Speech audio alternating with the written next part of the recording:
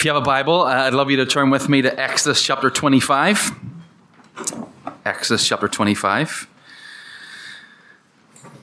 We're going to take the time to read the whole chapter, all 40 verses. It says this: The Lord said to Moses, "Tell the Israelites to bring me an offering. You are to receive the offering from me from everyone whose heart prompts them to give. These are the offerings you are to receive from them: gold, silver and bronze, blue, purple and scarlet yarn and fine linen, goat hair, ram skins dyed red and another type of durable leather, acacia wood, olive oil for the light, spices for the anointing oil and for the fragrant incense, and onyx stones and other gems to be mounted on the ephod and breastplate. Then have them make a sanctuary for me, and I will dwell among them. Make this tabernacle and all its furnishings exactly like the pattern I will show you. Have them make an ark of acacia wood, 2.5 cubits long, 1.5 cubits wide, and 1.5 cubits high. Overlay it with pure gold, both inside and out, and make a gold molding around it. Cast 4 gold rings for it and fasten them to its 4 feet, with 2 rings on one side and 2 rings on the other. Then make poles of acacia wood and overlay them with gold. Insert the poles into the rings on the sides of the ark to carry it. The poles are to remain in the rings of this ark. They are not to be removed. Then put in the ark the tablets of the covenant law which I will give you. Make an atonement cover of pure gold, 2.5 cubits long and 1.5 cubits wide. And make the 2 cherubim out of hammered gold at the ends of the cover. Make 1 cherub on one end and the 2nd cherub on the other. Make the cherubim of one piece with the cover at the 2 ends. The cherubim are to have their wings spread upward, overshadowing the cover with them. The cherubim are to face each other, looking forward the cover. Place the cover on top of the ark and put in the ark the tablets of the covenant law that I will give you. There, above the cover between the 2 cherubim that are over the ark of the covenant law, I will meet with you and give you all the commandments for the Israelites. Make a table of acacia wood, 2 cubits long, 1 cubit wide and 1.5 cubits high. Overlay it with pure gold and make a gold mounting around it. Also make around it a rim of handbreadth wide and put a gold molding on the rim. Make 4 gold rings for the table and fasten them to the 4 corners where the 4 legs are. The rings are to be close to the rim to hold the poles used in carrying the table. Make the poles of acacia wood, overlay them with gold and carry the table with them. And make its plates and dishes of pure gold, as well as its pitchers and bowls for the pouring out of offerings. Put the bread of the presence on this table to be before me at all times. Verse 31, make a lampstand of pure gold. Hammer out its base and shaft and make its flower-like cups, buds and blossoms of one piece with them. 6 branches are to extend from the sides of the lampstand, 3 on one side and 3 on the other. 3 cups shaped like almond flowers with buds and blossoms are to be on one branch, 3 on the next branch, and the same for all 6 branches extending from the lampstands. And on the lampstand there are to be 4 cups shaped like almond flowers with buds and blossoms. 1 bud shall be under the first pair of branches, extending from the lampstand, a 2nd bud under the 2nd pair, and a 3rd bud under the 3rd pair, 6 branches in all. The buds and branches shall all be of one piece with the lampstand, hammered out of pure gold. Then make it 7 lamps and set them up on it so that they light the space in front of it. Its wick trimmers and trays are to be of pure gold. A talent of pure gold is to be used for the lampstand and all these accessories. See that you make them according to the pattern shown you on the mountain. Great, thank you very much. Please take a seat. Turn to Exodus and let me pray. Father, as we turn now to your word, we pray for your Spirit to breathe through these words, that we might hear the voice of the Lord Jesus Christ, that we might hear him speaking words of comfort, an invitation to us. In his name we pray. Amen. Are you looking forward to going home? I've probably not been away for that long, have you? I mean, it's quite fun to be away, isn't it? But, home. It's nice, isn't it? It's homely. Everything is familiar and safe. It's where you can kick your shoes off and put your feet up on the sofa. I love being at home. Whenever I go away and I come back and I say, there's always a moment where I go to my wife, Helen, you know what? She says, it's good to be home. She says, yes, it's good to be home. But home isn't good news for everyone, is it? Actually. Home can be a place of loss. A reminder of a loved one who's no longer there. For some people, home can be a place of threat. It's the place of violence or abuse. And so perhaps you long for home, but not the home you have now. You long for a better home, a true home. You long to hear the words, welcome home. In that passage that we read in Exodus 25, verse 8, God says, let them make a sanctuary for me, and I will dwell among them. This is God saying, I'm coming home. I'm going to make my home among you. And then in verse 9, he says, make this tabernacle and all its furnishings exactly like the pattern I will show you. And so then we get several chapters of instruction. We get detailed instructions of the furnishings in verse 25. And then the tabernacle itself in chapter 25. The tabernacle itself in chapter 26. Then the courtyard in 27. Then the priestly garments in 28. Then in 29, the consecration of those priests. And then in chapter 30, the altar of incense. And just when you've recovered your breath from all of that, in chapter 35, it starts all over again as we kind of get it repeated with a description of actually the Israelites actually making it, putting it together. Why all this detail? What's it all about? Well, to try and make sense of it, I actually want to start with another reading. So turn with me to Exodus 30. I want us to start by thinking about one particular item of furnishing, the altar of incense. If we can nail this, I think we'll have cracked it, okay? So let me read Exodus 30, 1 to 10. And listen carefully and see if you can work out what's going on. In fact, just see if you can work out what it's for, okay? That's quite a simple thing, isn't it, really?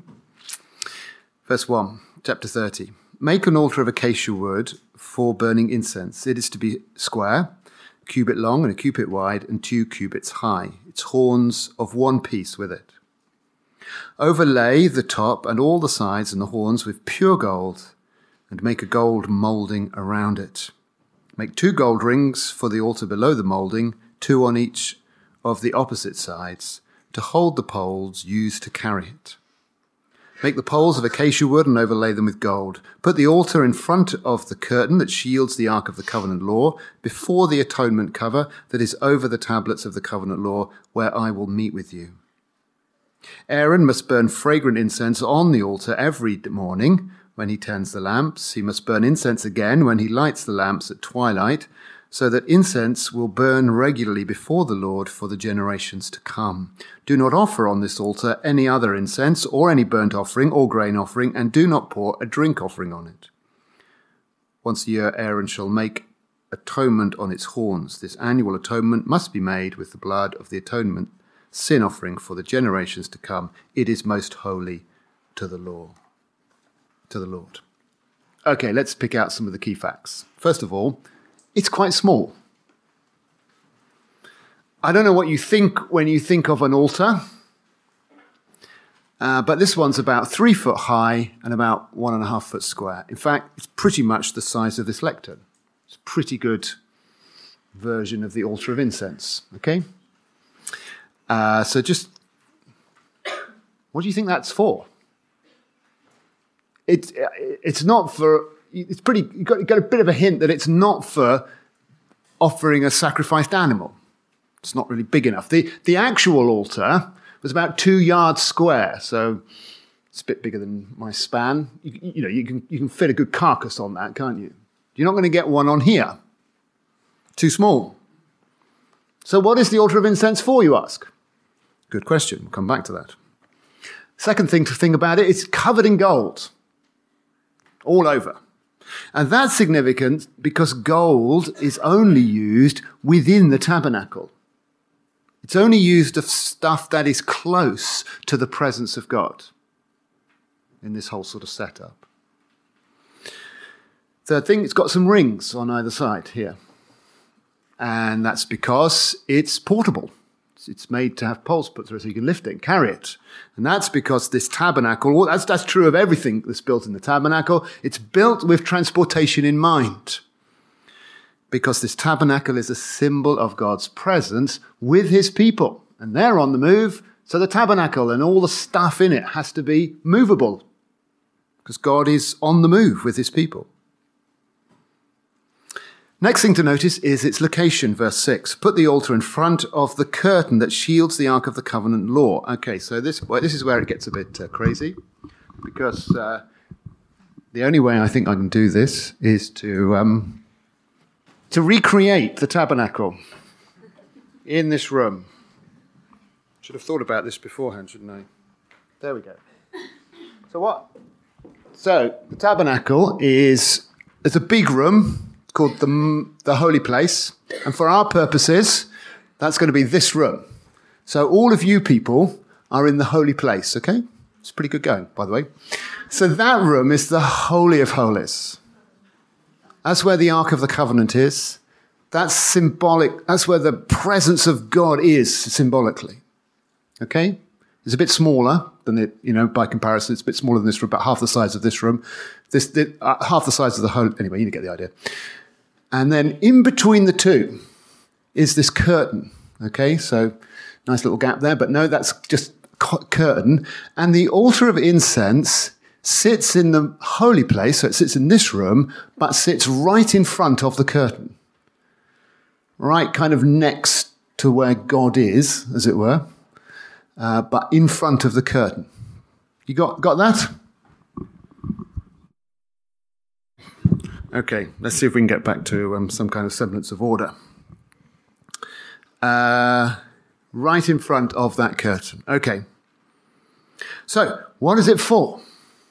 Well, we know what it's not for, and we had a hint of it when we looked at the size, but verse 9 says explicitly, it's not for animal sacrifice. What we're told is that Aaron is to put fresh incense on this altar of incense every morning and every evening. Look at verse 7 and 8. So that the incense will burn regularly before the Lord for the generations to come. So what is it doing? It is producing a cloud of smoke. All the time. Every morning, every evening, regularly, continually, for all generations. I'm not being funny here. It's basically a smoke machine. Okay? Its job is to make a continual cloud of smoke. Now, where have we seen smoke in the story before? That's not a rhetorical question.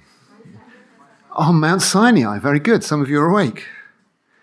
Exodus 19, verse 18, Mount Sinai was covered with smoke because the Lord descended on it in fire. The smoke billowed up from it like smoke from a furnace. The mountain is covered with smoke. Why? Because the Lord has descended on it in fire. In a sense, God himself is the smoke machine at Mount Sinai.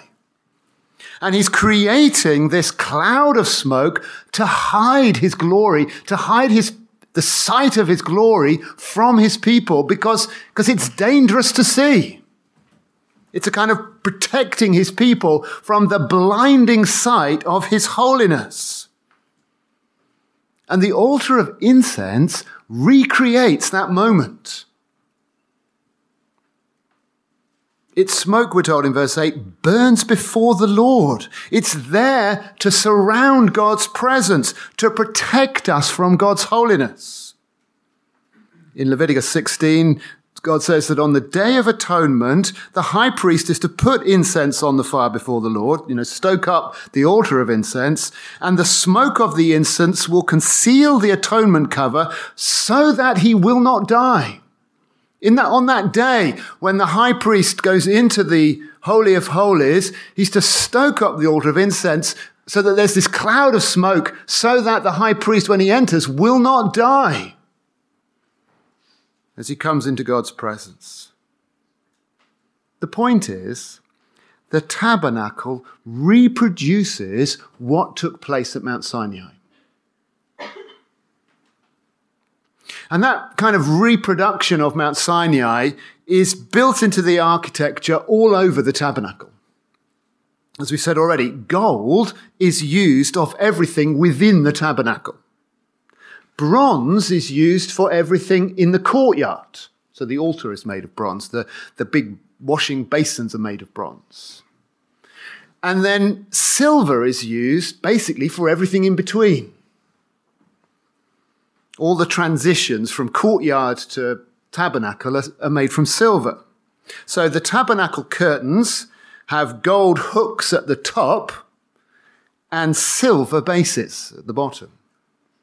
Whereas the courtyard curtains have silver hooks at the top and bronze bases at the bottom. Can you sort of get that? So the connections are always gold to silver and silver to bronze. It's almost like sort of those colour-coded fittings you get on some fancy tents, so you know how to put it together. But it's more than just an assembly guide. Gold is always on top of silver. Silver is always on top of bronze. And sort of what it adds up to is a kind of three-dimensional, three-storied, three-layered model. I mean, tents, you can't have multi-story tents, but in the tabernacle you kind of get a sort of symbolic version of that. Gold, silver, bronze. And they replicate the three zones of holiness at Mount Sinai. It's replicating Mount Sinai. The courtyard replicates the plain where all the Israelites were camped, and that's where Israelites can go into the courtyard.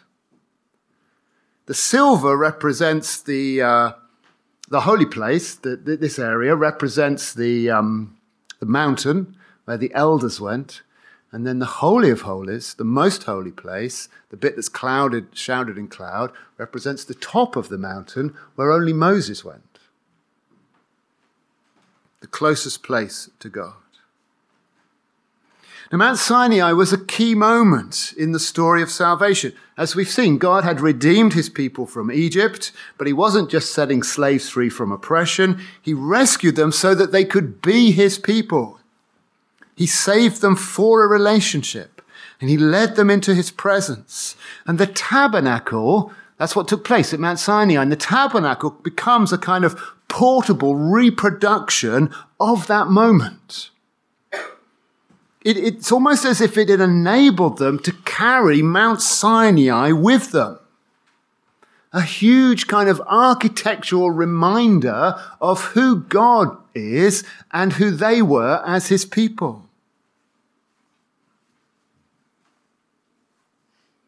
But the tabernacle is not only recreating Sinai. Symbolism runs deeper than that. In 1971, an artist named Max Painter created a pencil drawing entitled The Unending Attraction of Nature. And it depicts a sports stadium with a forest in the middle.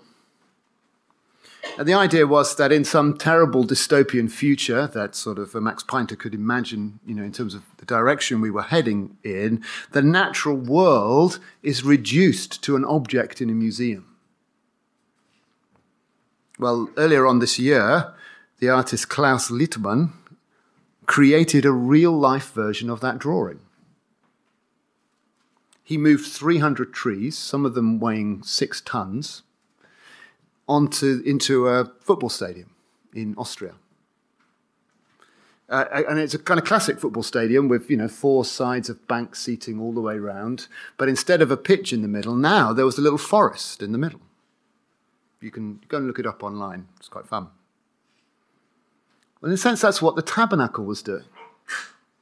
It was depicting a garden in the middle of the wilderness. It was depicting it for God's people to see. So, for example, we've read about the lampstand. Think about the lampstand. What does it look like?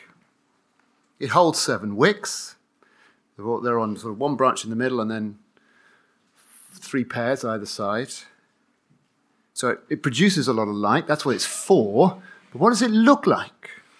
Well, chapter 5, verse 31 says, "Make a lampstand of pure gold, hammer out its base and shaft, and make its flower-like cups, buds, and blossoms of one piece with them."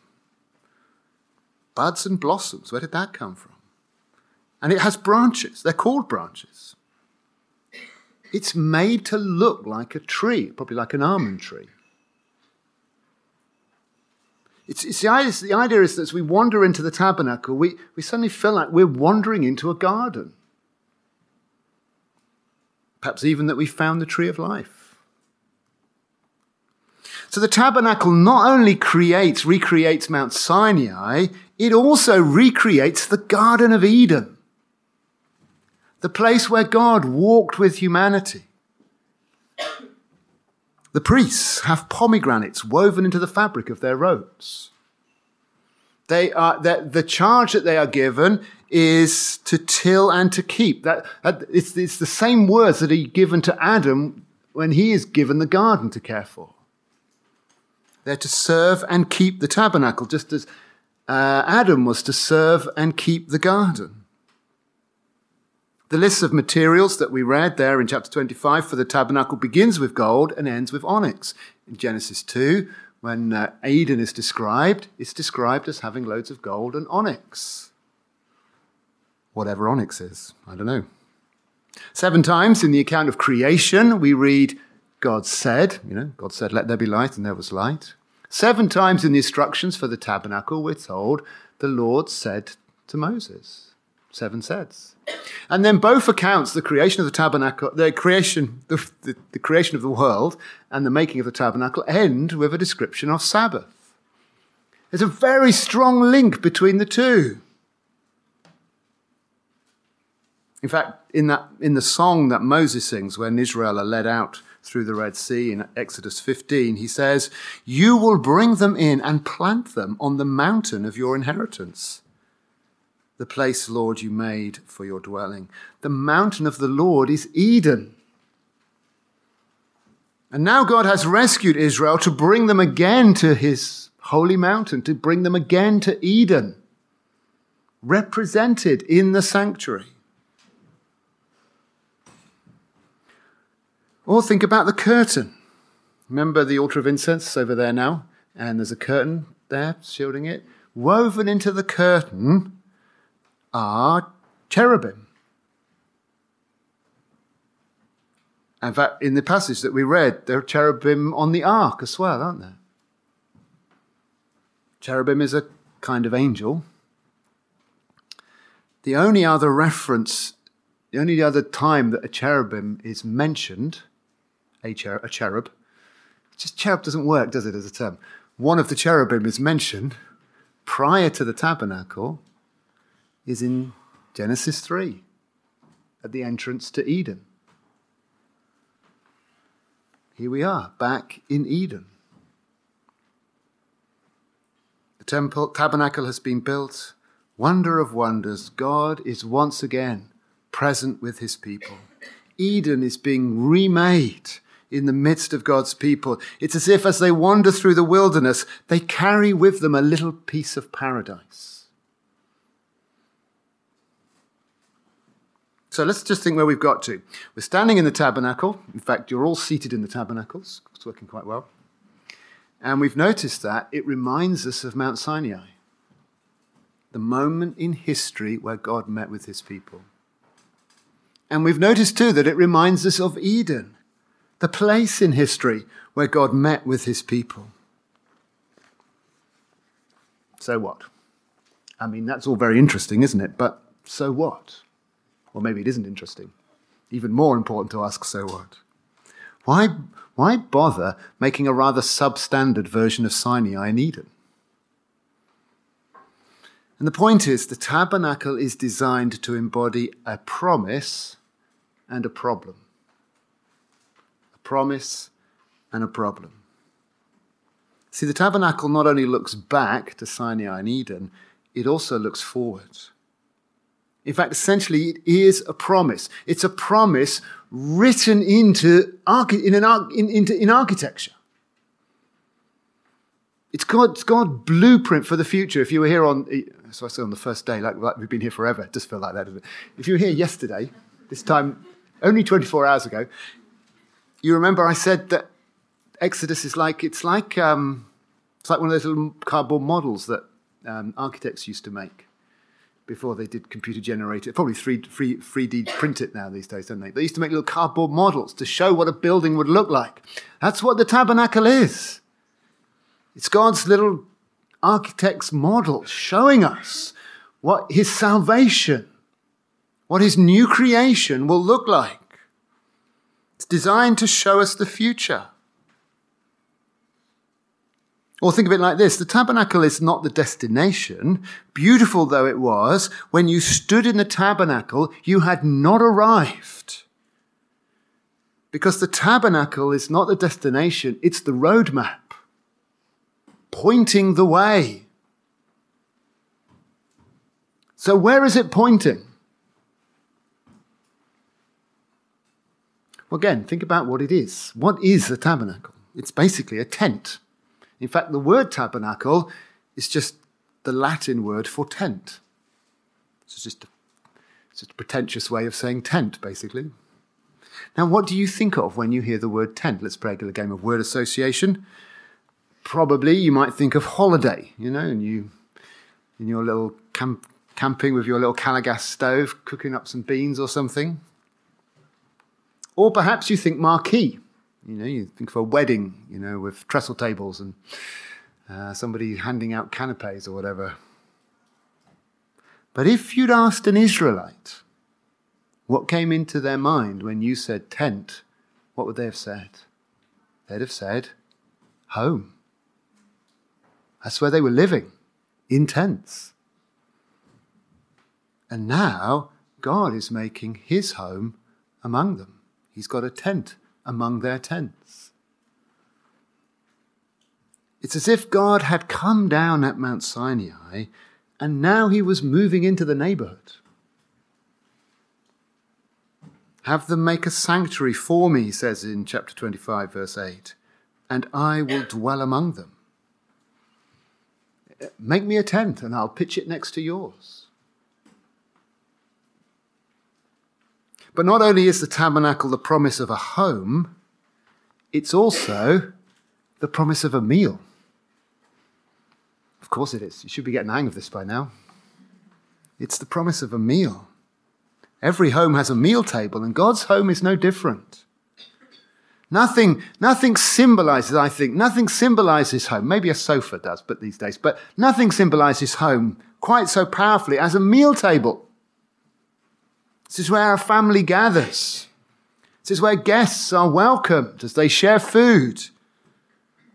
And here in God's prototype home, there's a table spread with food. We read about it in chapter 25. Look again at verse 30. Put the bread of the presence on this table to be before me at all times.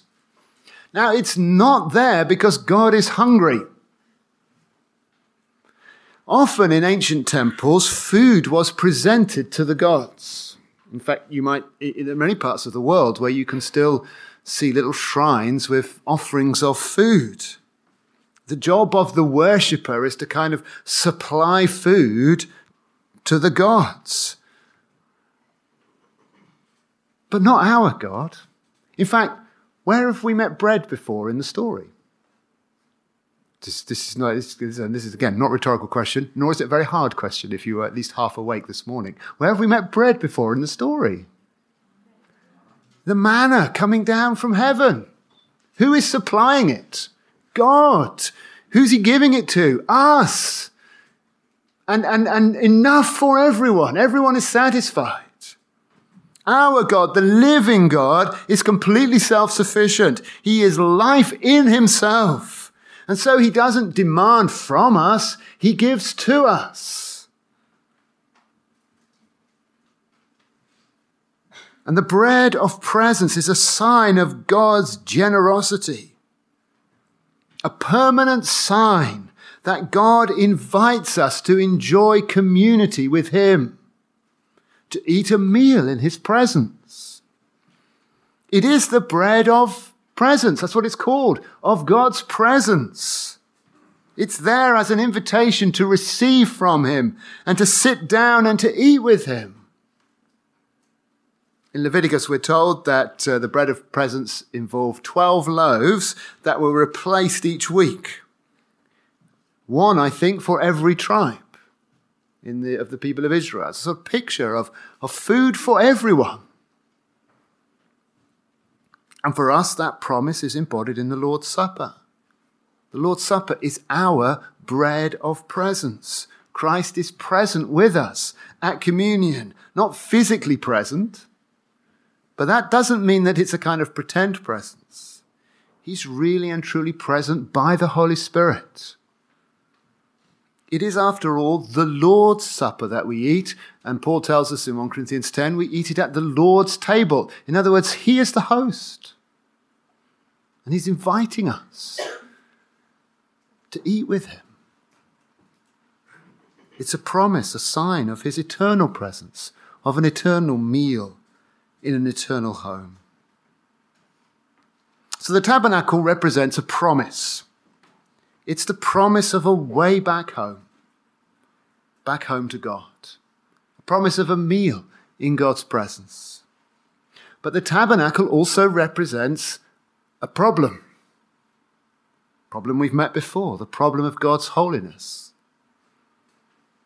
Imagine for a moment using the tabernacle to come into God's presence. So you start off in the courtyard, which is in that direction for our purposes. And then you come into the tabernacle, into the holy place, this bit. And now you're heading towards the most holy place. What do you meet? Well, you meet a cloud of smoke, first of all. We've worked that out by now, haven't we? You meet a cloud of smoke, veiling, as it were, God's holy presence. And then you meet a curtain, barring the way. And just to make sure you get the message, woven into the curtain is a cherubim. And in Eden, the cherubim guarded the way back to Eden with a flaming sword. And so between them, they're like flashing no entry signs. Danger ahead. God's holiness is hazardous. So on one hand, God's gracious intent is clear. He wants his people, he wants a people who are his people, a people who live in his presence, who enjoy his love. But the problem is also clear. He is a holy God, and we are sinful people who must be shielded from his presence. And that's kind of embodied in the architecture of the tabernacle. We have these symbols of God's inaccessibility that turn the curtain across the tabernacle. Let's get this right. Which way around is it? On this side, your right-hand side as you're coming in, is the bread of presence. On the left-hand side is the lamp. And they're inviting you in, saying, come and have a meal. But then, wham, you've got the curtain and you've got the cloud. Home is so close and so far away. The tabernacle is so full of promise and so full of danger. How are we going to get past the curtain? Well, we have to step outside first. We have to go back into the courtyard, which is somewhere over there, okay? Again, the truth, the answer is embodied in the architecture. As you come into the courtyard, so this is even before you even get to the tabernacle itself, as you come into the courtyard, the first thing you meet is the altar, 2 yards wide, bronze altar. Dominates the way in. It's the first thing you see. the only way home is through the altar, through the sacrifice that it represents. And of course, it's only a picture. When we read about the altar, we discover that there's all these, it's got a kind of grill, so that when you burn, all the ashes fall down, and then you've got all these utensils for digging them out, so you can, because you're going to have to do it again the next day, and again, and again, and again, over and over again. Hundreds of times. The altar is a kind of point to the solution, but it's not the solution itself. Now listen to Matthew's description of the death of Jesus. When Jesus had cried out in a loud voice, he gave up his spirit. At that moment, the curtain of the temple was torn in two from top to bottom. As Jesus dies, the architecture of the temple is radically rearranged. That temple, that curtain there, just disappears. It's torn. The way home to God is open. And that way is Jesus. Because Jesus is the sacrifice to end all sacrifices. The book of Genesis says that the cherubim that guarded the way back to Eden were placed on the east side of the garden. So humanity is east of Eden. This is north, by the way, for our purposes. Anyway, don't worry about where it is, really. For our purposes, this is north, this is east. Humanity is that side of Eden. We're east of Eden. But the temple, the tabernacle, is pointing east. And the door is open. And now the curtain is gone. Welcoming us home, inviting us to come. And when you come home, there's a light on. Because the light is permanently lit. It's just here by me. Aaron and his sons are to keep the lamps burning before the Lord from evening till morning. This is to be a lasting ordinance among the Israelites for the generations to come. Exodus 27:21. So there's a way in through sacrifice. There's a courtyard that's open towards us. There's a light that's always on, welcoming us home. And the meal is always spread. You get the message? Sometimes if I come home late at night after speaking somewhere, the house is cold and dark. Everyone has gone to bed. I brush my teeth with my coat on. I stumble around in the bedroom because I don't want to switch the light on and wake my wife. And then inevitably I bang my shin. Let out a cry of pain, you work out what happens. What happens when you come home to God? The light is on and there's a meal on the table. Always, always. Somebody waiting for your return. If this evening you feel far from God, come home today. The light is on. God is there to welcome you. There's bread on the table. God is inviting you to eat with him and befriend him. So that's the curtain sorted. What are we going to do about the cloud?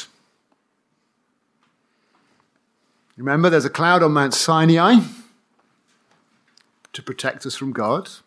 There's a cloud in the tabernacle to protect us from God.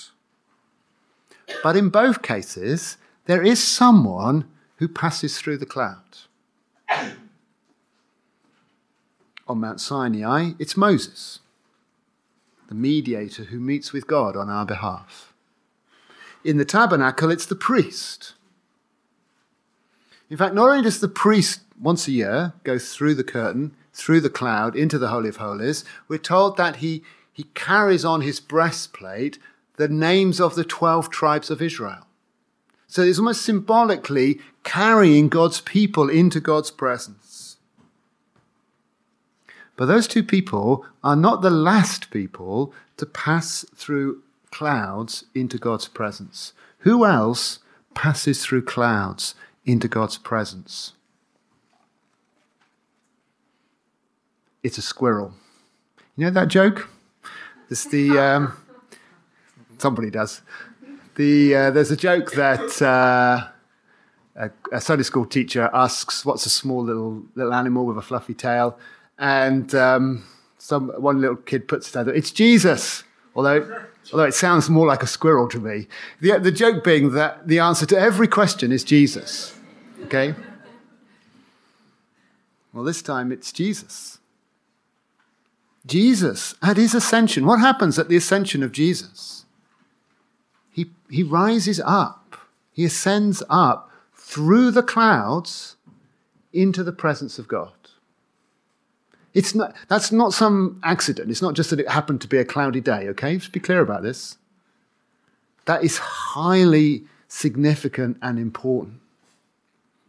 Jesus passes through the clouds into the presence of God, just like Moses did on Mount Sinai, just like the priest did in the high priest did on the Day of Atonement.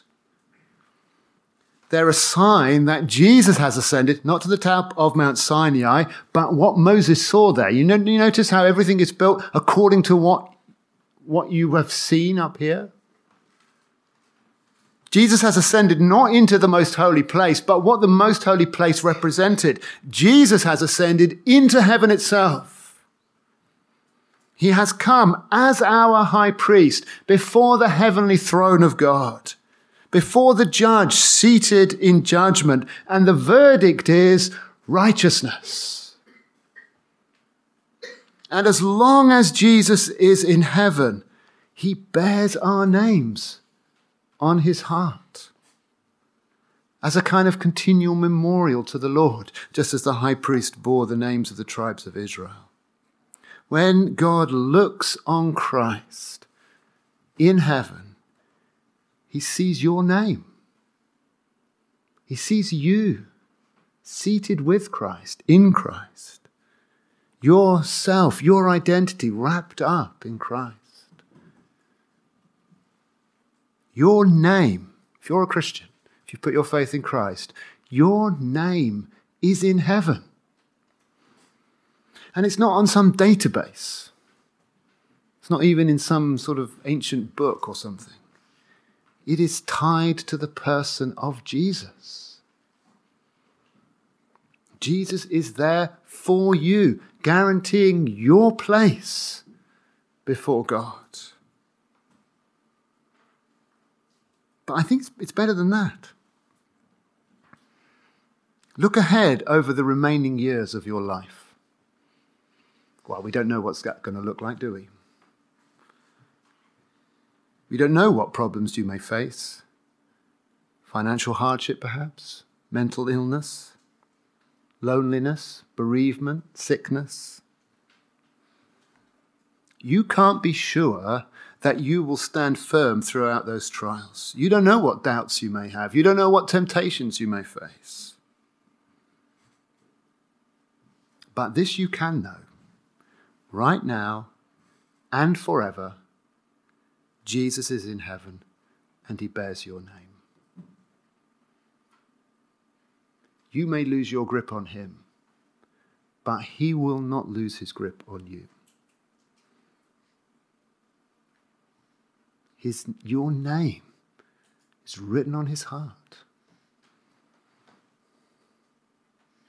The hymn writer Augustus Toplady puts it like this: "My name from the palms of your hands, eternity will not erase.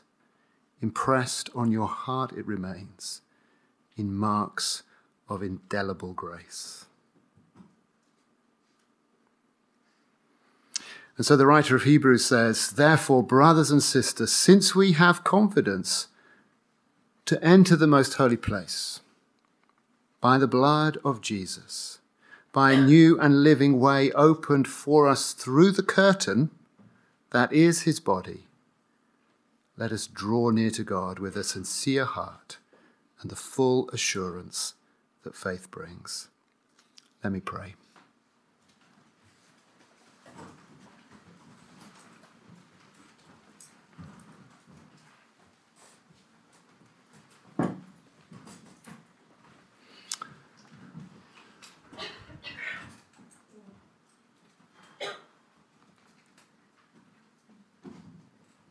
Father, I pray now for us all that we might come as we are invited to do. Pray for any here who have not made that step of faith. And I pray that this evening they would hear that invitation to come home to you, to your presence, to your love, with the promise of a meal in your presence, of fellowship and relationship. That they would come through the sacrifice of the Lord Jesus Christ, through the blood that opens up that way. And for all of us, Father, I pray that we would have that reassurance that faith brings, as the writer of Hebrews puts it, that our names are already written in heaven. And that while our Saviour is there, we can never leave. And his life is indestructible. And so our future is indestructible. May we have that confidence, that reassurance. I pray for those who are struggling with guilt or shame or doubt or fear. Please would you speak to them now through your word to reassure them that their future is safe in Christ. Amen.